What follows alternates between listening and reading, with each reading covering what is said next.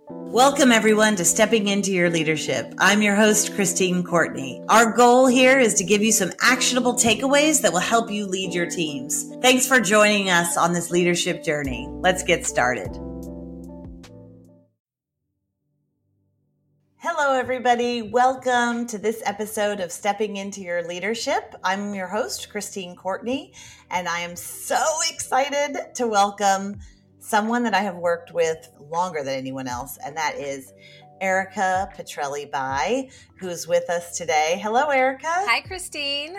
I invited Erica to this one in particular. I've been saving her for you because we are going to focus today on maybe one of the most prolific assessments used in the workplace today, and that's the DISC assessment. We use the one called Everything DISC by Wiley. And so that's the one we're going to focus on today. But if you are interested at all in DISC or want to know what it is, or you're about to take it in your workplace, this will give you a good overview and some things that might be of interest to you of how to use this for your personal life or your work life. So I invited Erica here. We're both certified in Everything DISC, but Erica does this all over the country for us, including with our own teams.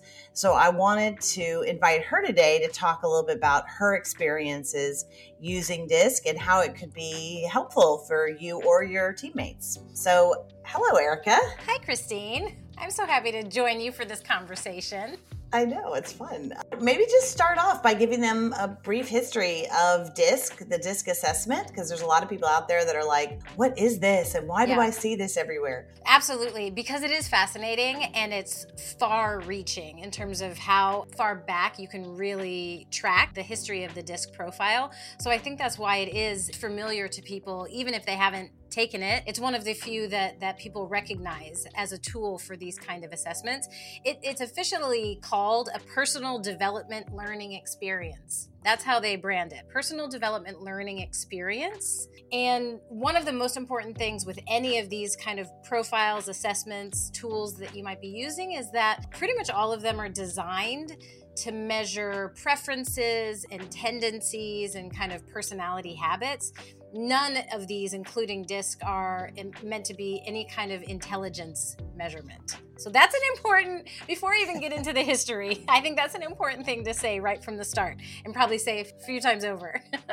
That's true, because I do get people that say to me, how do we beat this test? 100%, yes. How do we beat this test? Or this is proving that I'm the best. Right? Like this this is going to prove once and for all that I'm the right kind of person.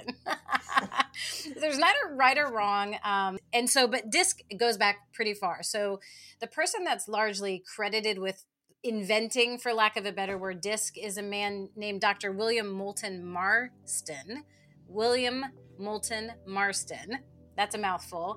He was a Harvard professor, a psychologist, a lawyer, and he outlined that acronym DISC for the first time in a book from 1928 called The Emotions of Normal People.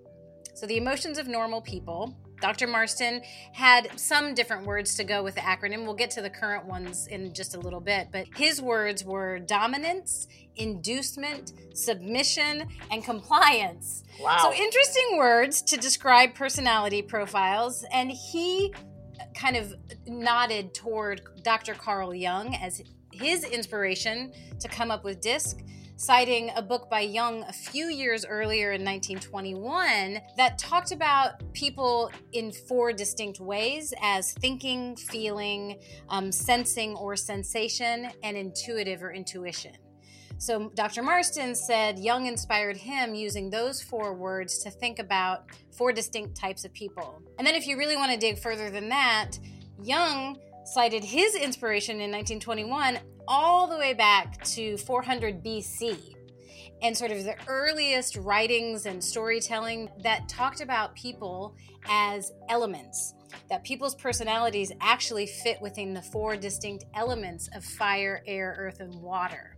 So it's not too much of a stretch to say that the development of DISC goes all the way back to the dawn of man. Wow. And so when you think about the many different personality profiles and assessments on the market, I really think of DISC as the trunk of the tree.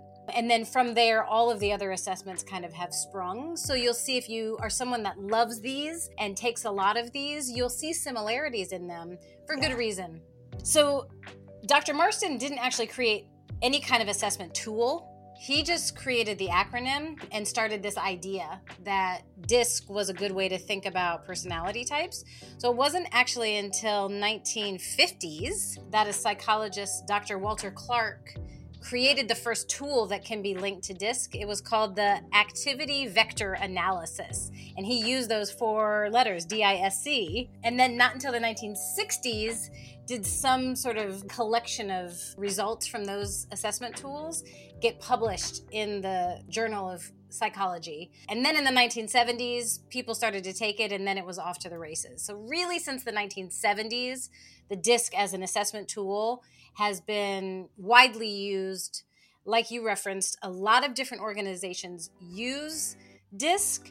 We use one of the most commonly recognized one, which is the Everything DISC profile by Wiley. And they've been putting that instrument and many complementary instruments out since the early 2000s. So that's the nutshell of the many layered history. Thank you, Professor Erica. Well, hey, here's a fun fact about Dr. Marston, who was the, credited as the creator. When we kind of chuckle at the original words he used, for the DISC, one other notable fun fact about Dr. Marston is he's also credited with inventing or creating the character of Wonder Woman. Oh, all right. So there you have it. Well, now I'm bought in for sure. In the sea of assessments that are out there, right? So many of them. We use a lot of them. Why should a company or a person choose DISC for their personality development learning experience? Yes, because the main benefit to choosing DISC is, and all the tools will say this, but they're designed to help you understand yourself better, which is always great, but probably more importantly, designed to help you understand your coworkers better. So what it's going to reveal are, like I said before, sort of tendencies and preferences. So in the workplace, that's really important because it includes what motivates us, what annoys us, when we're most productive, how we like our recognition. Really everything about our work personality can be highlighted or even sometimes brought to light through a profile like DISC. So it helps me understand, this is why I like this, don't like this, why that person drives me crazy, why we're always butting heads. But then it also helps me expand my understanding, which allows me the opportunity to expand my connection with the coworker that I am butting heads with, to say, this is why they prefer communicating this way as opposed to that way, things like that. So really, in the end, taking these kinds of assessments and DISC is very accessible. It's very straightforward. That's why I think it's a great starting line, because it's so straightforward and basic and simple, yet profoundly revealing. That's going to help me and my coworkers, my team, my direct reports, my supervisors. We're going to understand each other better, which means we're going to work together more efficiently, which means as a company, we're going to be more productive, Yes. What I love about that is that most of the time, really you're talking about emotional and social intelligence, right? 100%. And when I'm working with companies, they don't often ask how they can get better at knowing themselves, but they always ask how they can get better at knowing their colleagues. Yes. And because it's a guessing game, right? And certainly the first step of that is knowing yourself better, right? That reflective state. But then the other part that I love when I've seen you do DISC, let's say with our team, is that it opens up the curtain and you can kind of talk about these things that most of the time we're left guessing on. So I might be guessing like, I think she likes it when I publicly recognize her, so therefore I'm going to do that. Or I like that, so therefore she must like that. And what this tends to do that I'm always amazed at when I see you facilitate it with our staff is that I learn something inevitably, even though I've worked with these people for, like in your case, over 20 years. Yeah. So it kind of takes off some of that pressure of guessing. Yeah. And the pressure of like going up to them being like, hey, how do you like your recognition? Yeah. Well, what was so interesting about what you said about how, and I found the same to be true, more people are saying, help me understand why that guy over there is such an idiot, as opposed to, let me deepen my self-awareness. There was a recent study on self-awareness that the statistics were so stark in that maybe 85 to 90% of us will self-report that we are very self-aware, but in actuality, only about 20% of us are. So we're actually terribly unaware of our own levels of self-awareness. And wow.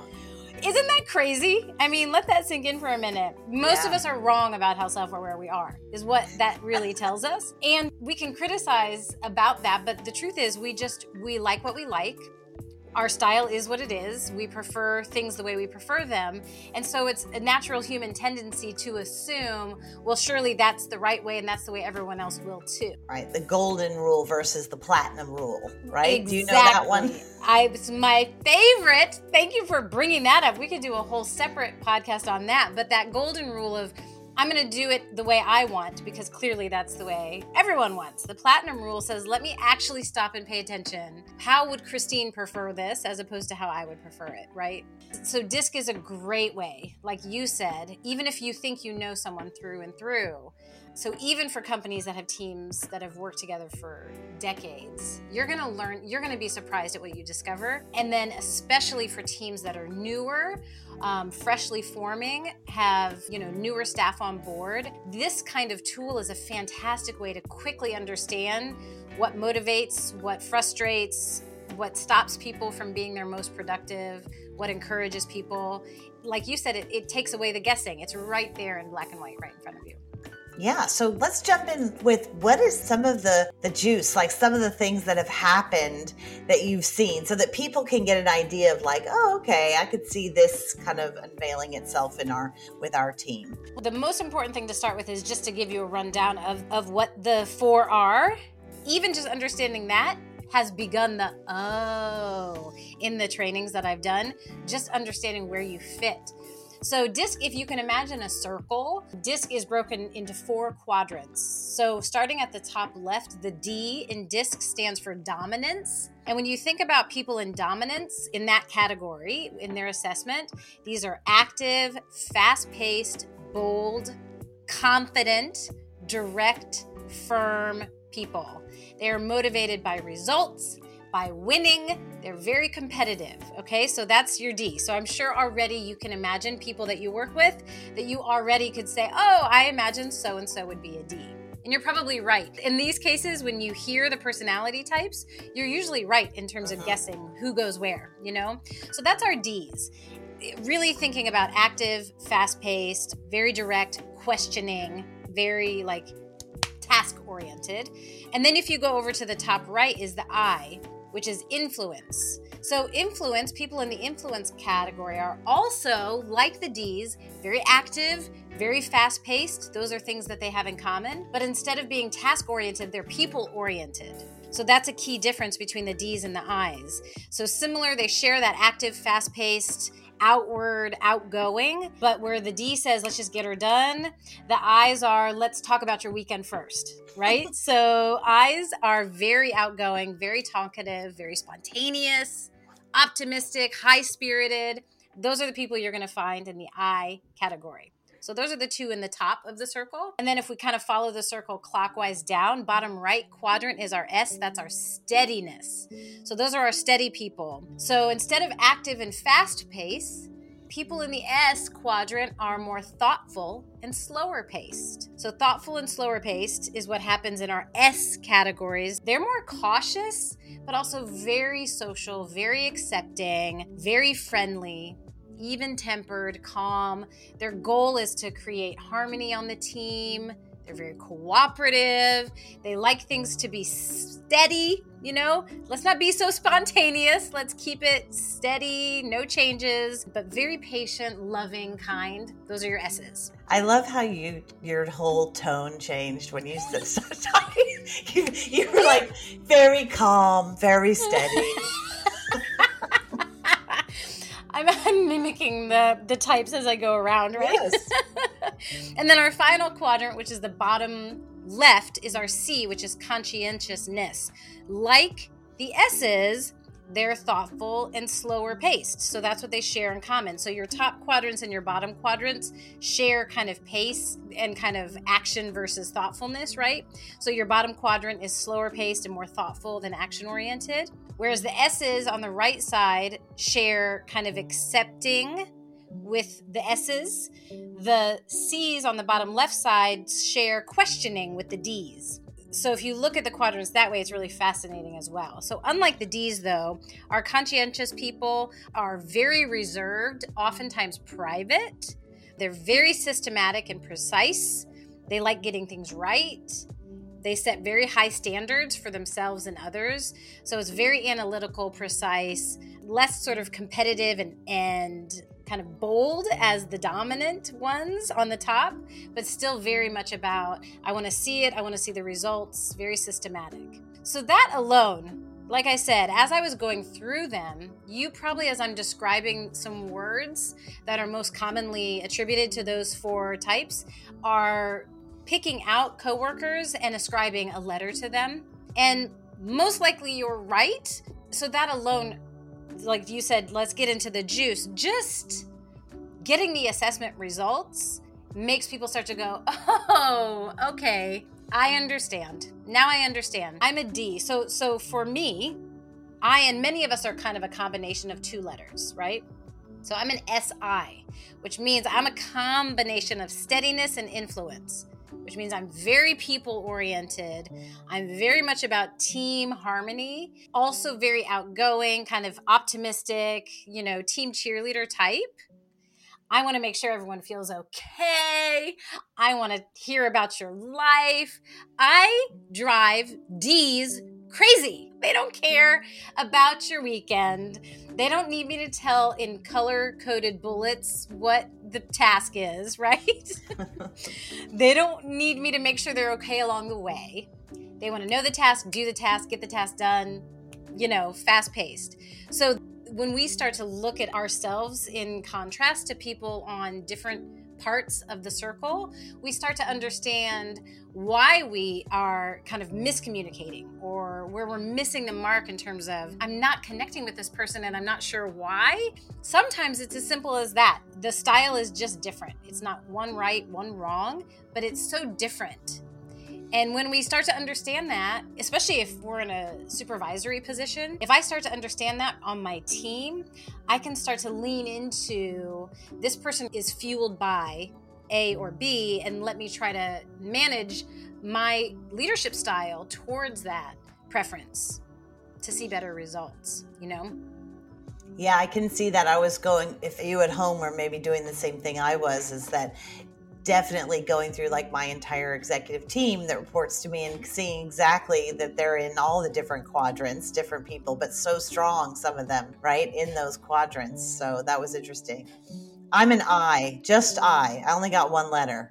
You're just, and that just that makes total sense to me, knowing you for 20 years, because that idea of like very bold, very fast-paced, very action-oriented, but also very personable, very spontaneous, like able to change, willing to throw out the plan at a moment's notice and go with a new one, very optimistic, high energy, all of those things. And so it, of course, is who you are, but it's not just like, oh, Christina's choosing that she's going to be this way. That's just genuinely how you're designed, how your tendencies are designed.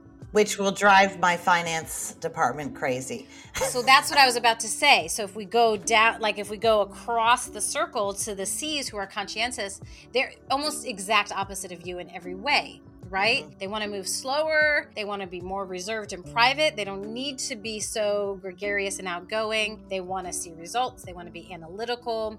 We don't need to change things up. If we've set a plan, let's stick to the plan, etc. So what happens is if we're not tuning into these kind of tools, we can spend way too many hours trying to figure out how to turn the other person into being more like us.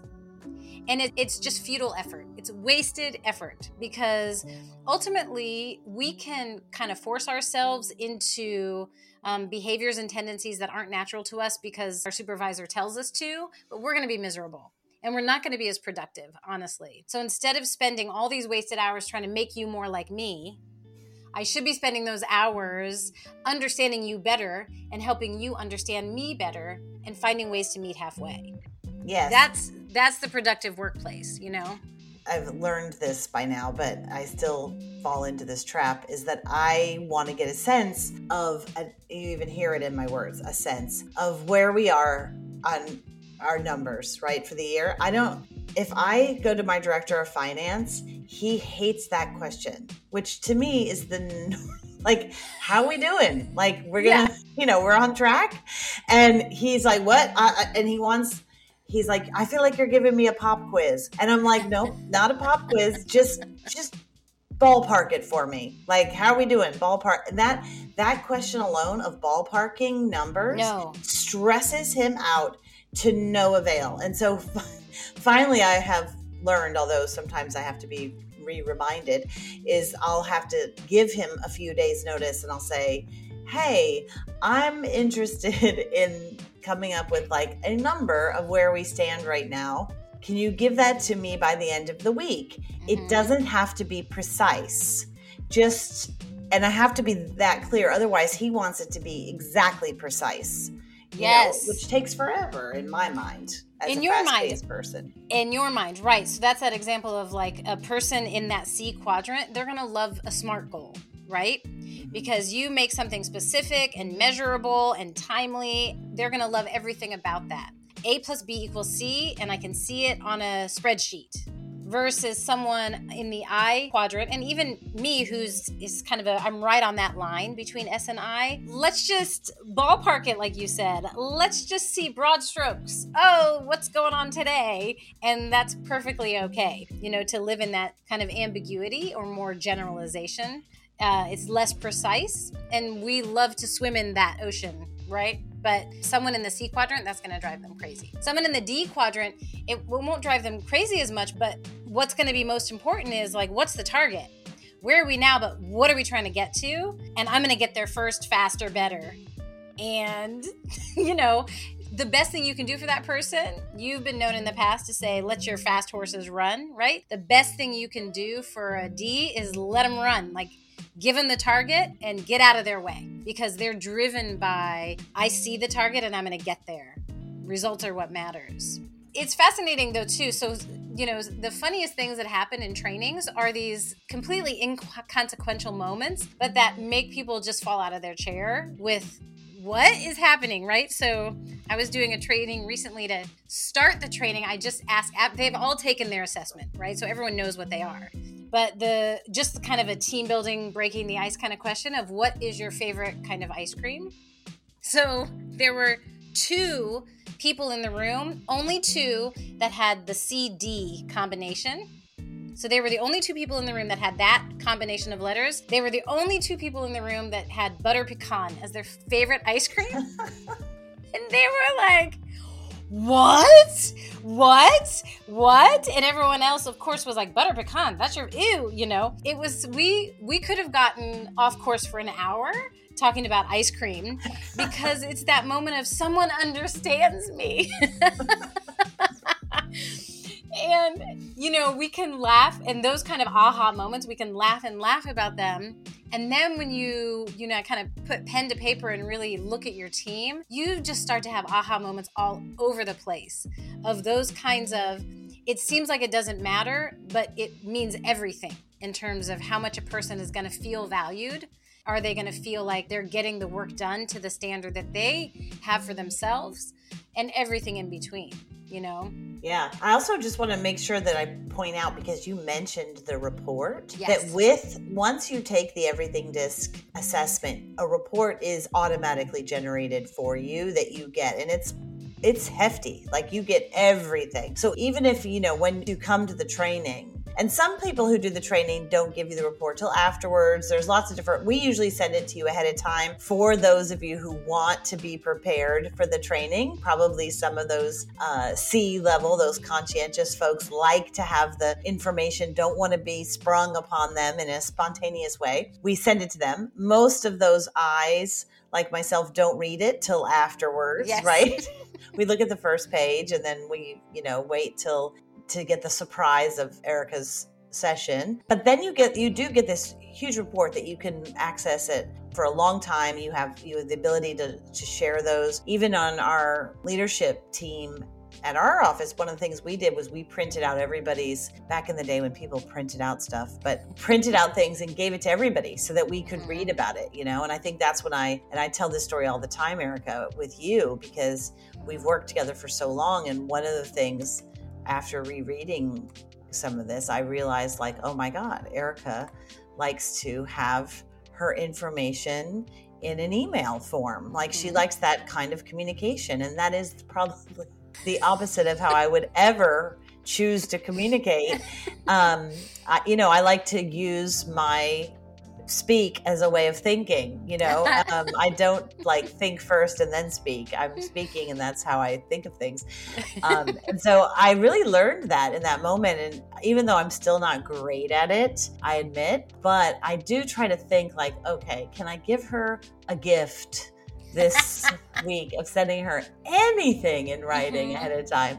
And I'm not always go through with it, but I at least have that understanding that is your preference. And I know that that's how you'll send me stuff, right? Yeah. And I do read it and I'll take it in, and it gives me a sense of like where your mind is at in a way that you don't usually share as much when we're one-on-one in a room. Like you're share, but maybe there's some thoughts that you haven't put together yet that you'll send me in an email. So I appreciate it. So that was one of those things, as an example, even just between you and I, that I learned through doing this process, and I could say different versions of that for everybody on our team, Yeah, absolutely. Well, and it is important to, like you said, to kind of run through the typical process for this, which I think is incredibly valuable, is step one is taking the assessment. And usually that's where you'll get a lot of resistance because, another test or another thing I have to do. It really does not take too long. It's the kind of assessment, if you've ever taken any, that you've come to expect. It asks you, would you rather this or that? Do you like this versus that?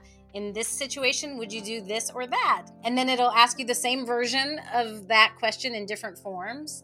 And from that, like you said, a personalized report is generated that tells you this is what your letter or letters are. Like you said, some of us are just one letter. You're straight I through and through. Some of us are skirting the edge of a few, so it really goes into, this is where you fell, and let us tell you about yourself.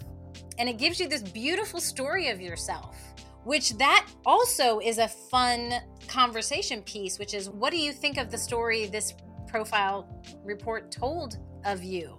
Do you agree with it? Do you disagree with it? Would you make some amendments to it? And by and large, I find that most people go, oh my gosh, yes, I agree with it. And what they'll tell you is that certain huge life events or environmental factors or massive shifts in your life may change where you fall. Like if you took it 10 years ago versus today, if there has been significant shakeup in your life, in your work environment, then you may change. But by and large, if you took it 10 years ago, today, and 10 years from now, you're going to be in the same quadrant, because we are who we are. So let's go back to 400 BC, earth, air, wind, and fire. Like, who we are is who we are. And so that personalized profile, like you said, is really thick, and it tells you a beautiful story of who you are, kind of where your priorities and work oftentimes shift. And then, as you started to touch on, it says, here's a guide on how to work with the other people, so that we get past, well, how do we get them to work like I do? Right. Instead, it says, if you're an I, here's some tips on working with a D and an S and a C, so that you really do start to use that platinum rule and say, let me really try to understand Christine better. Let me see what she might prefer today. Maybe I'll try communicating this way instead of that way. Maybe I'm going to handle our conflict this way instead of that way, even if it's causing me to step outside of comfort. Yeah, one of the other assessments that we use sometimes with organizations, and we talk about it in one of our other podcasts, is social styles and versatility. And it's very similar, 4 quadrants, not a circle, but a boxes, right? But it has a versatility measure. And I think that what you're getting to is like, how versatile can you be with shifting along that disc? There's something nice about the circle in disc, right? Because we sometimes think of quadrants as those upper quadrants being better or more powerful when that's not true. But there's something nice about a disc because it, it turns and there's no kind of hierarchy in that. But yeah, I love the idea of that versatility score and how you that part of that social and emotional intelligence is getting better as a leader, as a colleague, at shifting just my way or the highway. I don't lose myself, but how do I adjust and maybe get better results out of people, results out of our team? Because that's the point, is everybody's looking for a way and a road in to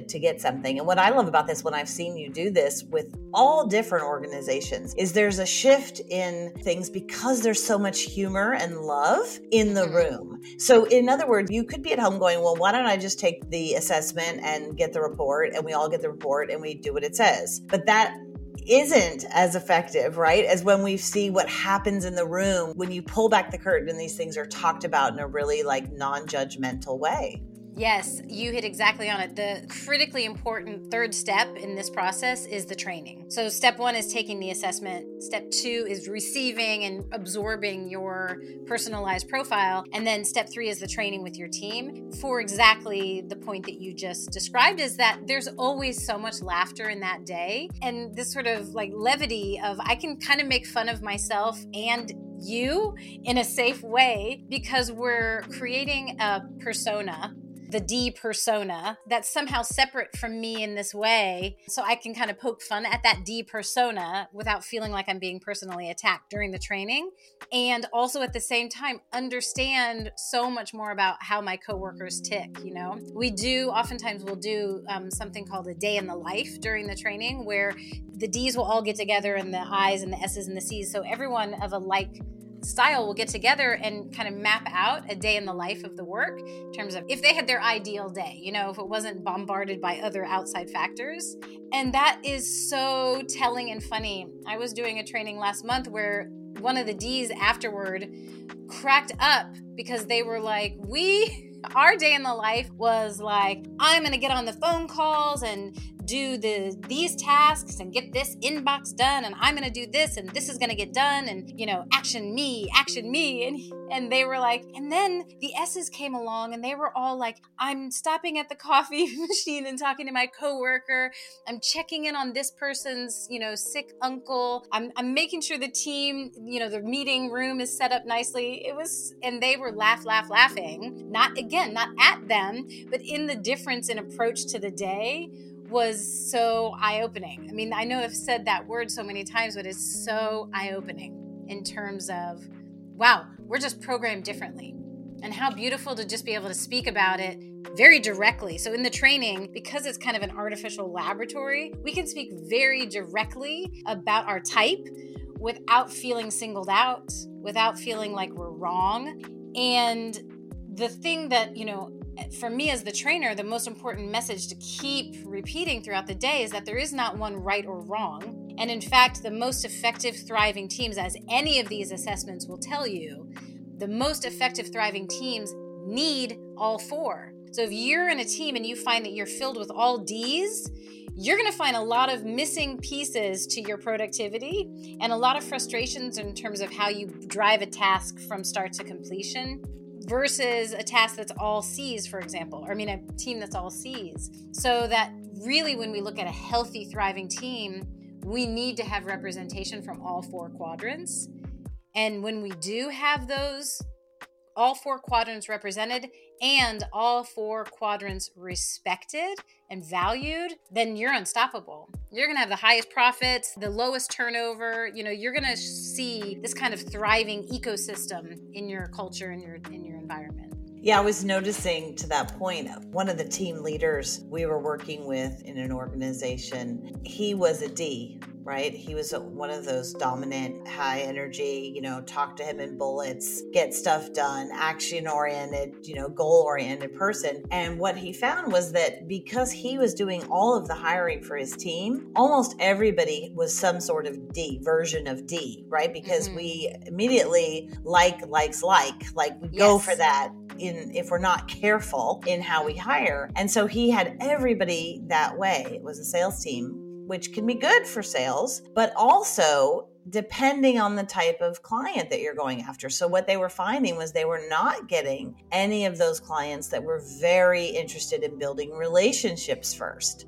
And so he was like, why are we always missing out on these particular businesses? And once we looked at it, he had that aha moment of like, oh my gosh, I need to have somebody else in my hiring process that can also look for these different types of folks who might frustrate me to death in talking to them, right? Because they're not getting to the point fast enough.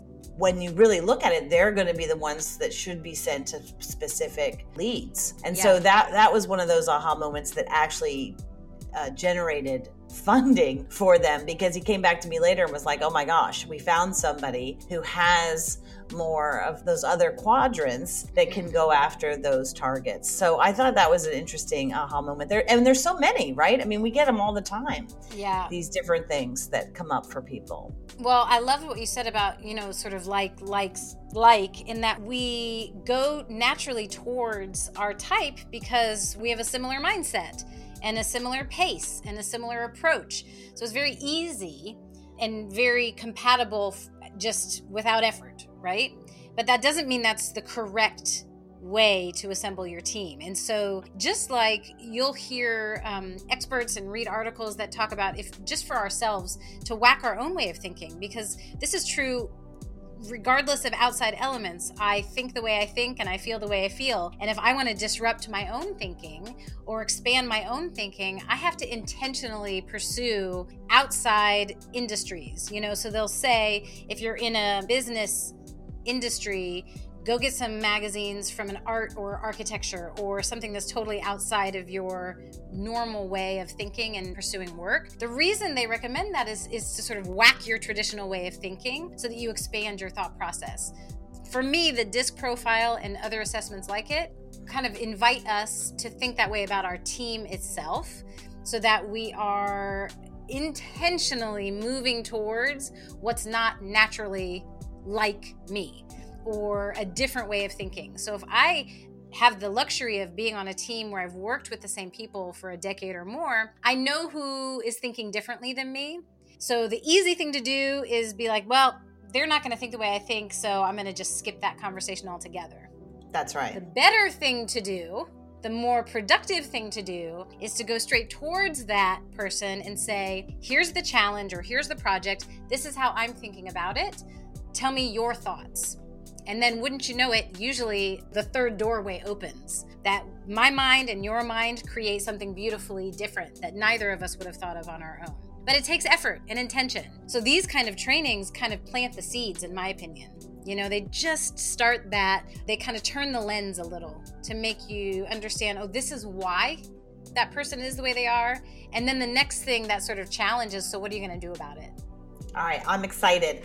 Erica, thank you so much. I'm excited to go back and look at our profiles and see if there's some more work I can do to bring our team to peak performance. So thank you very much. And thank you everybody for listening to this episode of Stepping Into Your Leadership. If you wanted to know more about everything DISC, just check out the show notes, as well as subscribe and like us if you want to have more of us in your inbox.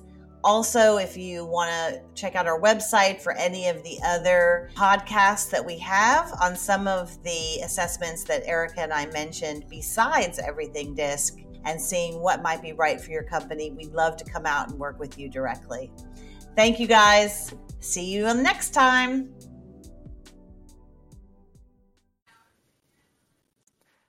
Hey everybody, Greg Shammy here.